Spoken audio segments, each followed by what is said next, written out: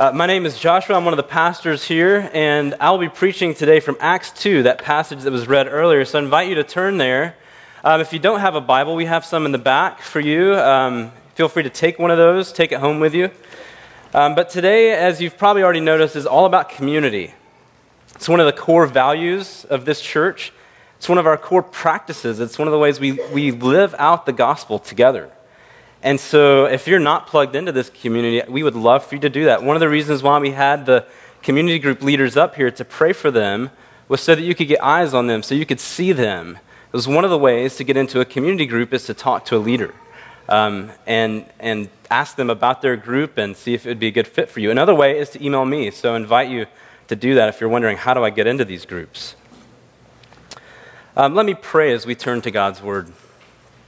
Father, Son, Holy Spirit, I pray today that the words of my mouth, the meditation of all our hearts here together will be pleasing to you, our rock and our Redeemer. I pray that you will use this word and accompany it with your Holy Spirit to grow your kingdom, to encourage us this morning. In the name of Jesus, amen. Well, in 2012, in an address to her classmates at Yale University, Marina Keegan made this statement. She said, "We don't have a word for the opposite of loneliness. But if we did, I could say that that's what I want in life. The opposite of loneliness." She said it's just this feeling that there are people, an abundance of people who are in this together, who are on your team, when the check is paid and you stay at the table. The opposite of loneliness. Do you want that? That's what I want. That's what I wanted in 1998, in the fall, when I went to my first day at Crescent High School. I don't know if you can remember your first day of high school. Some of the youth who are in this big transition from middle school or high school, the brave souls that are doing that right now are thinking, yeah, I can remember it. That was last week. So if you can't remember it, go ask one of them what it's like. I don't know what it was like for you, but for me, the transition from middle school to high school, it was the first year where you didn't sit with your class at the lunchroom, where there was just this wide open jungle that you had to go find a place to sit. So I remember the first day at Crescent High School in the fall of 1998, walking through the lunch line, terrified. My heart rate is beating, getting higher and higher and higher. My mouth is getting dry. I go through the line, I get my pizza and french fries, which I had for lunch every day in high school. And I walk out and I see this sea of people and I think, where do I belong? Will anyone make room at their table for me? At my high school, it was almost like a scene out of The Breakfast Club. There were these three scenes. There were the skaters who wore Jinko jeans and Airwalks because it was the 90s. Then there were... And actually, you're going to find this hard to believe, but in my school, you could actually gain social capital by being a cowboy. That was one of the social groups at my school. Cowboys wore pro rodeo Wranglers and lace-up boots. And even in the 9th grade, they already had a faded ring in their back pocket from the Copenhagen. That's what a cowboy looked like. And you see those tables in the lunchroom. And then there were the preps. And you might think, oh yeah, a prep is a guy with a blazer and a knit tie. Not in rural South Carolina. A prep in rural South Carolina is a guy with an American Eagle t-shirt and gel in his hair and a hemp choker. So those are the three scenes. Cowboys, skaters, preps. Yeah, there's some other, marginalized groups out there. But you're walking through the lunch line. I remember walking through the lunch line thinking, where will I sit? I have no idea where to sit. Where will I belong? Who will make room for me? And I wish I could say that I found this vibrant community that accepted me and I found my place. But for me, high school were lonely years. And what I've realized is that the so-called real world that high school prepares you for is not that much different. It's not that different, is it? You walk into a new job. Maybe you're walking into a new church today wondering, are they going to make room for me? Is there a place here that I can belong? Can I find community here? Most of us, I think, want what Marina Keegan wanted. We want the opposite of loneliness. And so for the sake of our conversation today, let's just call it community, because that's what we're about today. And today we're going to look at this passage in Acts 2, where the writer Luke gives us a picture of the community of the early church and what it looked like for them, and some of the marks of the church that should be some of the marks of our church as well. We're going to look at 3 points. And I always say, if you're a note taker, here are your 3 points. And a friend of mine said, well, note taking is the Presbyterian amen. So I think it may be head nodding, but you're welcome to do either one. The 3 points are the case for community, the cost of community, and the cause of community. So when we look at the case for community, Luke gives it to us in this passage here. I just want to read these verses again. Verse 42, it says, "And they devoted themselves to the apostles' teaching and the fellowship, to the breaking of bread and the prayers." See, here's the context of this passage. This passage follows one of the first sermons in the entire New Testament that the apostles gave after the ministry of Jesus. And so Peter preaches this sermon on the day of Pentecost, and there are people there from all over the world speaking all different languages, and the apostles began to speak in tongues where people heard the gospel in their native language. And at the end of the sermon, he says, in this really climactic conclusion, says, "Repent and believe." And they did. And all these thousands of people started worshiping together, and they were baptized, and they were drawn into this community. This is a diverse community. People speaking all different languages, people from all over the world. Now they're called to this common family, this common community called the Church of Jesus Christ. And it says here that they devoted themselves not just to sound doctrine, not just to good theology, not just to spiritual formation and their prayer lives. They didn't devote themselves just to the sacraments. They also devoted themselves to the fellowship. They were devoted to the fellowship. And when you're devoted to something, that means that you've made intentional efforts to cultivate it. It doesn't sound casual and organic, does it? It sounds formal and programmed.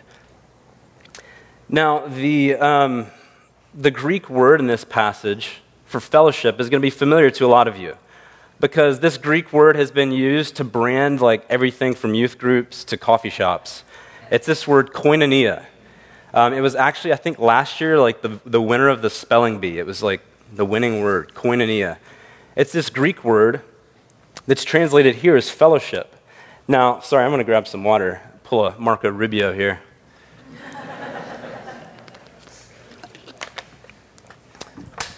So, this word koinonia is translated fellowship. Now, I grew up Baptist, so when I hear fellowship, I think of a fellowship hall, which I still love that to this day, that churches, when they're able to and they have the means to, can actually even devote part of their architecture to one of the marks of the church, to fellowship.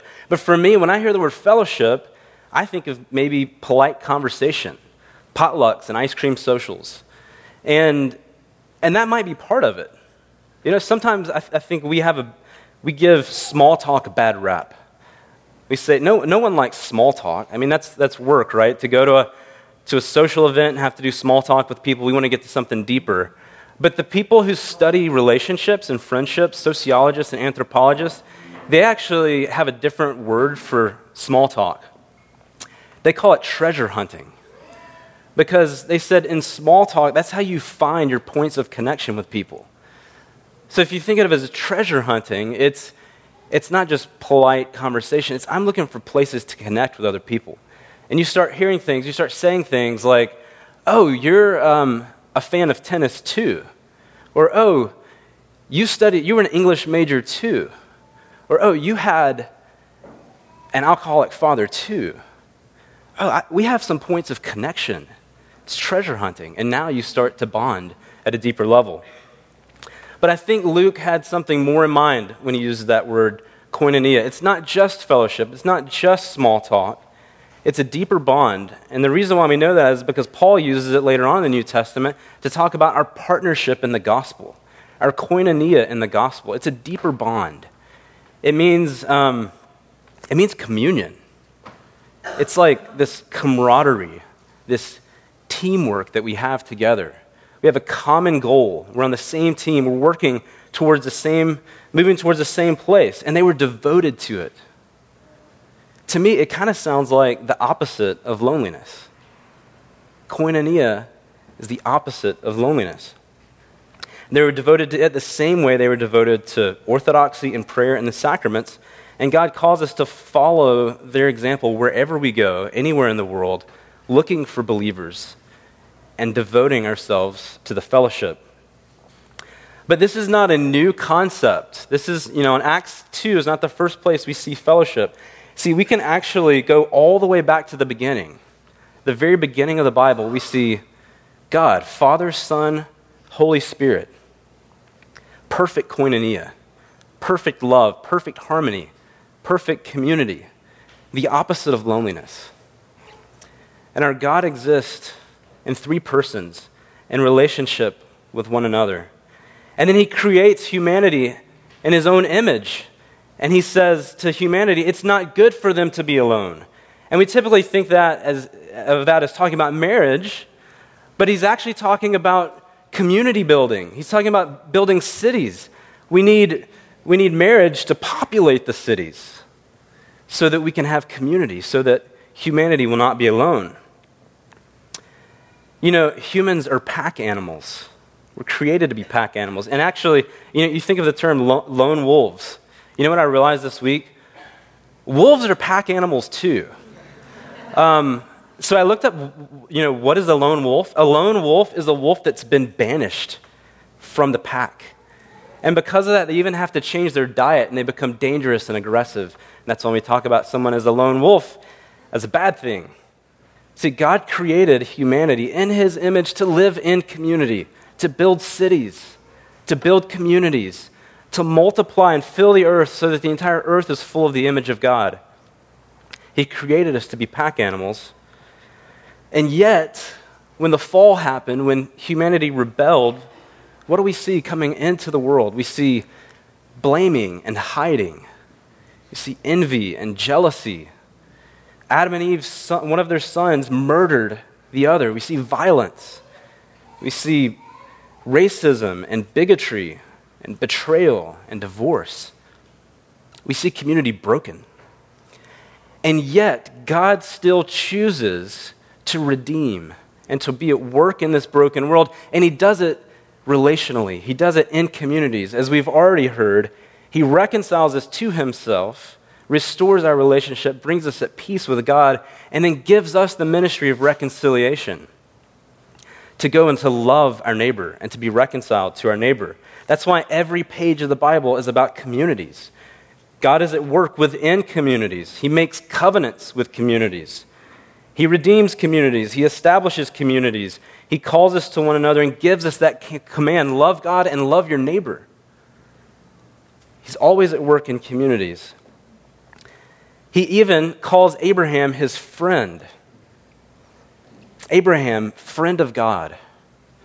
And then when Jesus comes, God in the flesh, what is Jesus called but the friend of sinners? See, Abraham is a friend of God and Jesus is a friend of sinners. And that's good news for us, lonely, broken people, after the fall. Paul in the New Testament tells us to love one another, to bear one another's burdens, to forgive one another. How do we do that? Do we do that on Sunday morning in a worship service? No, we do that in community. We do that by gathering, by knowing one another in community. He even says to the Corinthians, he says, make room in your hearts for us. And I love that phrase, When you make room in your hearts for somebody, you're saying, I'm giving them my time and my attention. So there's a case for community in these passages that calls us to community. Now, you might look at your world and say, but there's an equally strong case against community because of all the things that I just mentioned from the fall. Community is risky. It's vulnerable. I don't know if I want to be in community. I've been hurt by community. I've been abused by community. I don't know if I want to be in it. And what we find is that there is actually a cost to community. there is a risk to community. And we see the cost of community here in this passage. We see it both in implicit and explicit ways. Explicitly, it tells us in verse 45, it tells us that they were selling their possessions. See, that's how they funded their community. That's how they funded this fellowship, this koinonia that they were devoted to, by selling things. It was a cost to them. But it also tells us that they celebrated their meals in verse 46 with glad and generous hearts. And the adjective form of koinonia in the Greek actually it means generous. And so we see even between the lines here that community costs something. And the truth is that community at every level is costly. It's never free. Remember who this passage is talking about. People from diverse backgrounds, diverse languages, people who looked and talked differently. Maybe they didn't have much in common. And are we supposed to believe that they just got baptized and all of a sudden like community just erupted everywhere and they all just decided to show up at the same person's house at the same time and this like pre-cooked meal like descended from the heavens? And they're like, oh, bread, and they like broke it and ate it? No, like if you see between the lines, like this is an idealistic passage. Luke doesn't tell us exactly how they did it. He doesn't give us the recipe for the bread. But what we do know is that even if you take that simplest of form, breaking bread with glad and generous hearts together, that breaking bread was costly. That community had to be programmed. Someone had to go to the market and buy some flour and prepare it and knead it and go knock on doors and say, hey, why don't you come over at 7 o'clock on Tuesday night? And they had to get other people together and they had to spread the word and they had to build a fire. They had to bake the bread. All of that was programming. All of that was costly because community is always costly. They did it so that they could make room for one another, so that they could bring other people together and be devoted to the fellowship. It was costly because they thought, I can lose this thing of value to gain something that we believe is actually of greater worth. They were generous as they ate. Now, I lived in South America years ago, and some people are more gifted in community. I don't think that anything I've said so far is talking about extroverts. I don't think when God said, it's not good for man to be alone, I don't think he meant like 35% of the population. I think he meant all of us. But that being said, personality does shape how we engage in community. Some people are a little naturally, better at programming community, whether they're extroverts or introverts. Some cultures actually are better at it. And I would say that in my experience in traveling and living in Latin America, Latin Americans have taught me everything I know about community. One of the things that I loved about living there is I would show up at someone's house uninvited, I would knock on the door, and without fail, someone would show up and they'd say, hola, pasa, pasa, pasa, come on in, come on in, come on in. And then they would like almost like snap their fingers and say, primo. And primo means cousin. And there was inevitably like in the other room, like off stage, like a 10-year-old boy who comes like running up and they're like, primo, primo, corre, corre, a la bodega, run to the bodega. They would give him a few coins.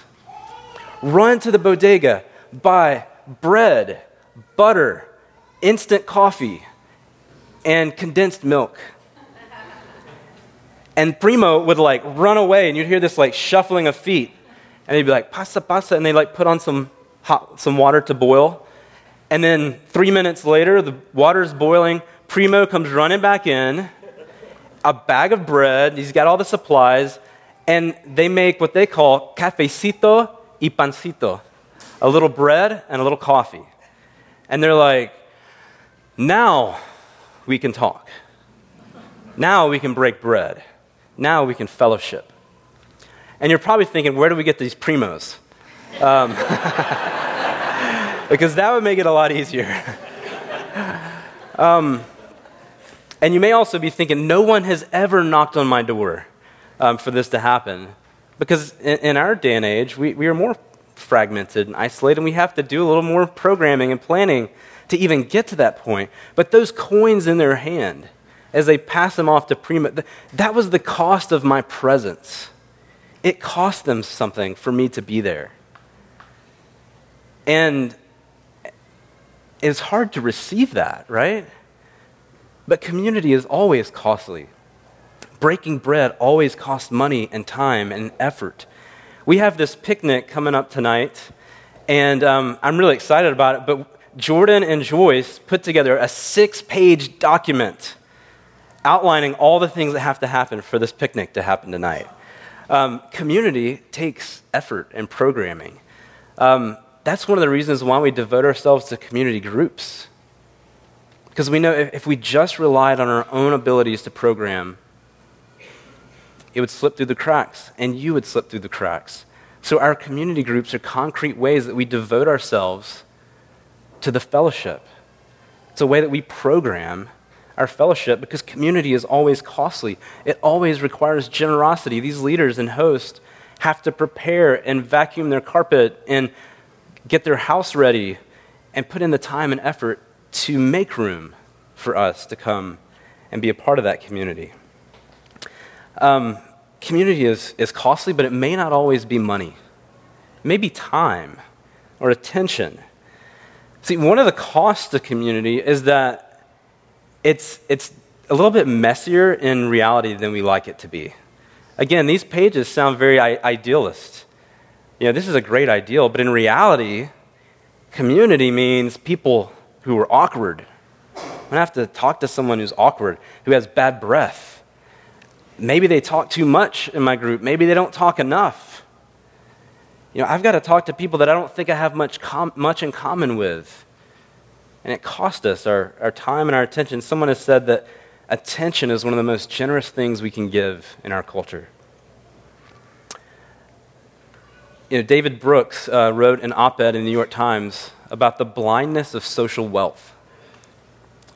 Most experts believe that about 1 in 4 of us in our culture, in American culture today, 1 in 4 people have no one to share good and bad news with. They have no one. They don't know anyone they'd call if they got diagnosed with cancer. They don't know anyone to call to share news with. And many more of us, beyond that number, are living what we would call lonely lives. And he says that there are the social haves and the social have-nots. There are those who are socially affluent, who have a lot of community, and then there are those who are the socially poor, who don't. And in the blindness of social wealth, he says that those who have are blind to those who have not. And so some of us here are socially poor. We don't have many connections. Some of us have a lot of connections, and we think, how can I fit all of these, groups and events into my busy schedule? I've got to think about, how can I think about these other people? See, I think when God calls us to community, he calls us to generosity. And when he calls us to generosity, he calls us to give both out of our poverty and out of our wealth. So what that means for us is that some of us are going to have to take the first step. Some of us are going to have to initiate inviting someone over or inviting someone out to lunch or just out for a walk if you don't have the means to pay for food. Others of us are socially wealthy, meaning we don't have a lot of time. We're socially wealthy, but we're time poor. It means we're going to have to make some time in our schedules to live in community. If we don't, what happens is that we end up making community with the people who we like, the people who give us something, the people who are easy to talk to, the people who look like us. But the community that God calls us to in these passages is an uncommon community. It's not just our friends. It's the people that we didn't choose. It's part of the way God works. He brings these people together that don't always get together. And that's why community is messy for us as Christians. Sometimes it's even harder in the church because we're building friendships and community with people we otherwise would not spend time with. And that's a beautiful thing, but if we're honest, it's also a difficult thing. If they look like us and they talk like us and we have the same background, we have instant chemistry. We don't need a lot of the small talk. But when we're different, we got to discover those points of connection. But I think there's a deeper cost to community that keeps us away. and it's the emotional cost. See, many of us, bruised and broken by the fall, have given up. We've said, the more time I spend with people, the more data I give them to reject me. See, I think our fear of rejection is another reason why we don't engage in community. And for us, maybe it cost us that risk of getting involved, knowing that I'm going to show up and I'm going to make room, not just in my schedule, but I'm going to make room in my heart for these other people. And I'm going to be a little more vulnerable, and I'm going to allow them to be a little more vulnerable. And I know that I'm risking a lot by doing that, and it costs me to do that. And so there's an emotional cost as well. What if they don't like me? What if I talk too much? What if I'm the one with the bad breath? What if I'm the one that's awkward?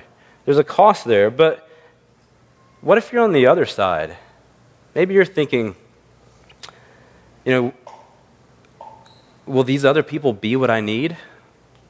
Will they meet my needs? What if I don't have anything in common with them? Maybe you're thinking, I've got the vision of the perfect community in my mind, just none of them go to this church, unfortunately. Maybe you're thinking, my dream team of community would be amazing. I just haven't found them yet. And so maybe the cost to you is the cost of your dream community. Dietrich Bonhoeffer, a German pastor, put it this way.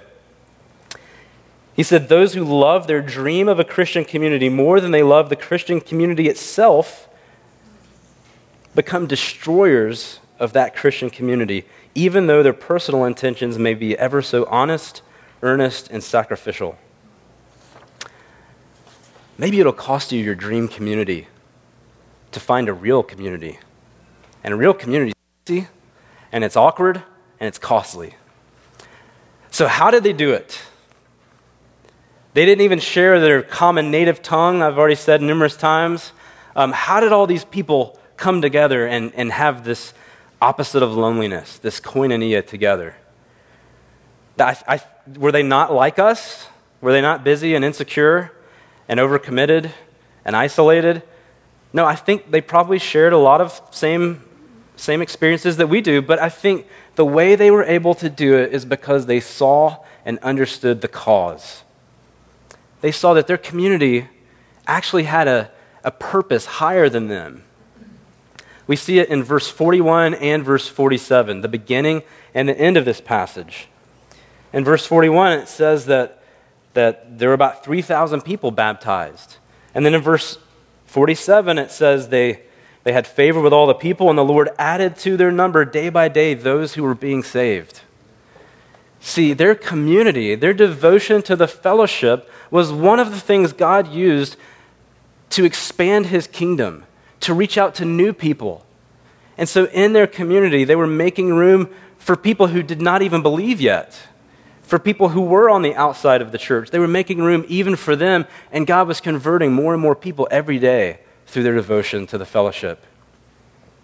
And yes, their devotion to the teaching and the prayers and the breaking of bread, all those things together is what God was using to grow and expand his kingdom. A friend of mine wrote a book on hospitality, and I love the title. He called it The Simplest Way to Change the World. Another pastor, Tim Keller, said it this way. He said, friendship is the only thing I know that can change a life. Many of you are in this room now. Many of you believe in Jesus because someone made room for you. A friend brought you to a church service or a youth camp or a community group or just took you out to lunch. 89% of Christians are Christians because someone invited them. Someone made room for them. Jesus says, they will know you by what? By your love.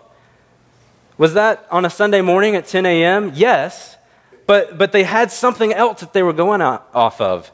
They knew of the love that we had for one another because they saw us meeting together in our homes and breaking bread with glad and generous hearts. They saw us going to events and celebrating birthday parties and taking meals to new children. They saw all these things. They saw these concrete acts of love. And that's how they knew there's something supernatural there. See, it takes something supernatural to transcend all of those natural dividing walls that we've put up. In fact, in the 2nd century, a critic of Christianity said it this way. He says they have a common table but no common bed. And that was a radical thing in that culture because the bed was shared far more freely than the table. And yet Christians had a common table, and that was compelling to a world that was divided and broken by the fall. And I think it's compelling to our world now that is isolated and fragmented and lonely.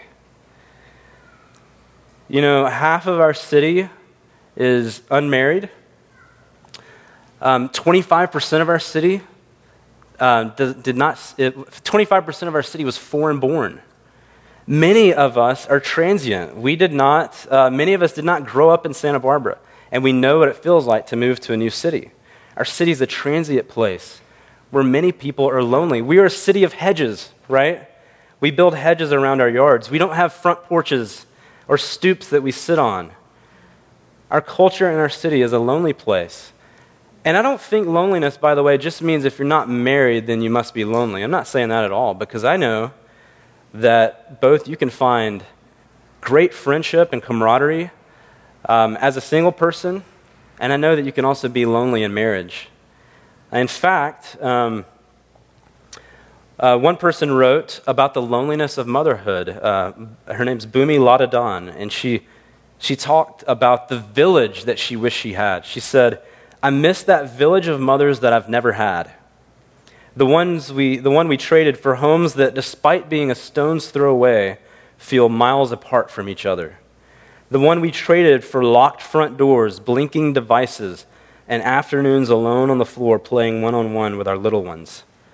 What gives me hope is that I look at you from across the park with your own child in tow, playing in her corner of the sandbox, and I can tell from your curious glance and shy smile that you miss it too.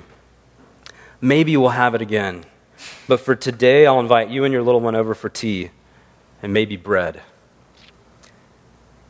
I miss the village. Do you miss the village? I think our city misses the village.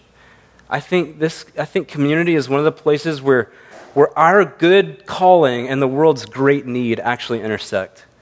I think if we take it together, the greatest mission field today in our country is loneliness. Because we are broken, fragmented people who have felt the hurt and the abuse of community, and we wonder, will I ever find it again? But I think there's a greater cause. I don't think the early church was engaged and devoted to community simply because their culture needed it. I don't think it was simply just one program of evangelism to get people saved. I think that was the result of their community. And I think that was a common cause that they shared as they were teammates working side by side for the gospel. But I don't think it was just we engage in community and we love our neighbor because we're supposed to. See, I think the ultimate cause of community is the gospel. It's because Father, Son, and Holy Spirit have invited us into community. God has welcomed us. God has made room for us at the table. We are the ones with the bad breath. We're the socially awkward ones. We're the ones that talk too much, the ones who talk too little. We're the ones that show up and eat the food and run and leave the dishes. And yet, He loves us. And yet, He invites us in. And He gives us His attention. And Christ came to be with us, a friend of sinners. And He went to the cross lonely, largely alone and forsaken and abandoned. Lonely on the cross, but with His arms wide open to invite us in, to welcome us into fellowship with Him. And if you know and believe that, then Jesus says, "You're not just my servant, you are my friend. I call you my friend." And I think that's the ultimate cause for our community. It's that we have been called friends of God. And because of that, we can overcome barriers. We can overcome busy schedules. We can make the cost. We can count the cost, and we can reach out in love and welcome to one another. He listens to us. He loves us. And so that is our cause. Because Jesus went to the cross and suffered on our behalf and invites us into community, we can live that way for others on their behalf, for the life of the world. And if you remember the quote that I began with, the opposite of loneliness, from Marina Keegan, one of the things that makes that phrase, I think, stick with me so much is that she goes on in this address to talk about we're so young, we're 22 years old, we have so much time. And then she died in a car accident. And so I know that these words, the opposite of loneliness, have some urgency to them because her life is a picture of that community that never actually happened, that desire that never actually happened for her. And so for us, we have not just death and resurrection, not just death, but resurrection as well that invites us into community because through the resurrection of Jesus, he creates a new city, a new people, a new creation that will someday be ours through faith. So I don't know about you, but that's what I want, the opposite of loneliness. As maybe we will be people who say to others what Jesus has said to us, and I'll use the words of Mr. Rogers' theme song. He says, I have always wanted a neighbor just like you. I've always wanted to live in a neighborhood with you. May we be people who have found ourselves at Christ's table, and because of that, make room at our table for others. Let's pray. Father, Son, Holy Spirit, we give you thanks that in spite of being sinful, broken people who've rebelled against you, who were your enemies, you have made us your children. You've called us your friends. You've invited us into community. You've brought us to your table. Every week you call us here and you feed us and you send us out. So Lord, I pray that you empower us through the Holy Spirit to do that for your sake on behalf of this world. In the name of Jesus, amen.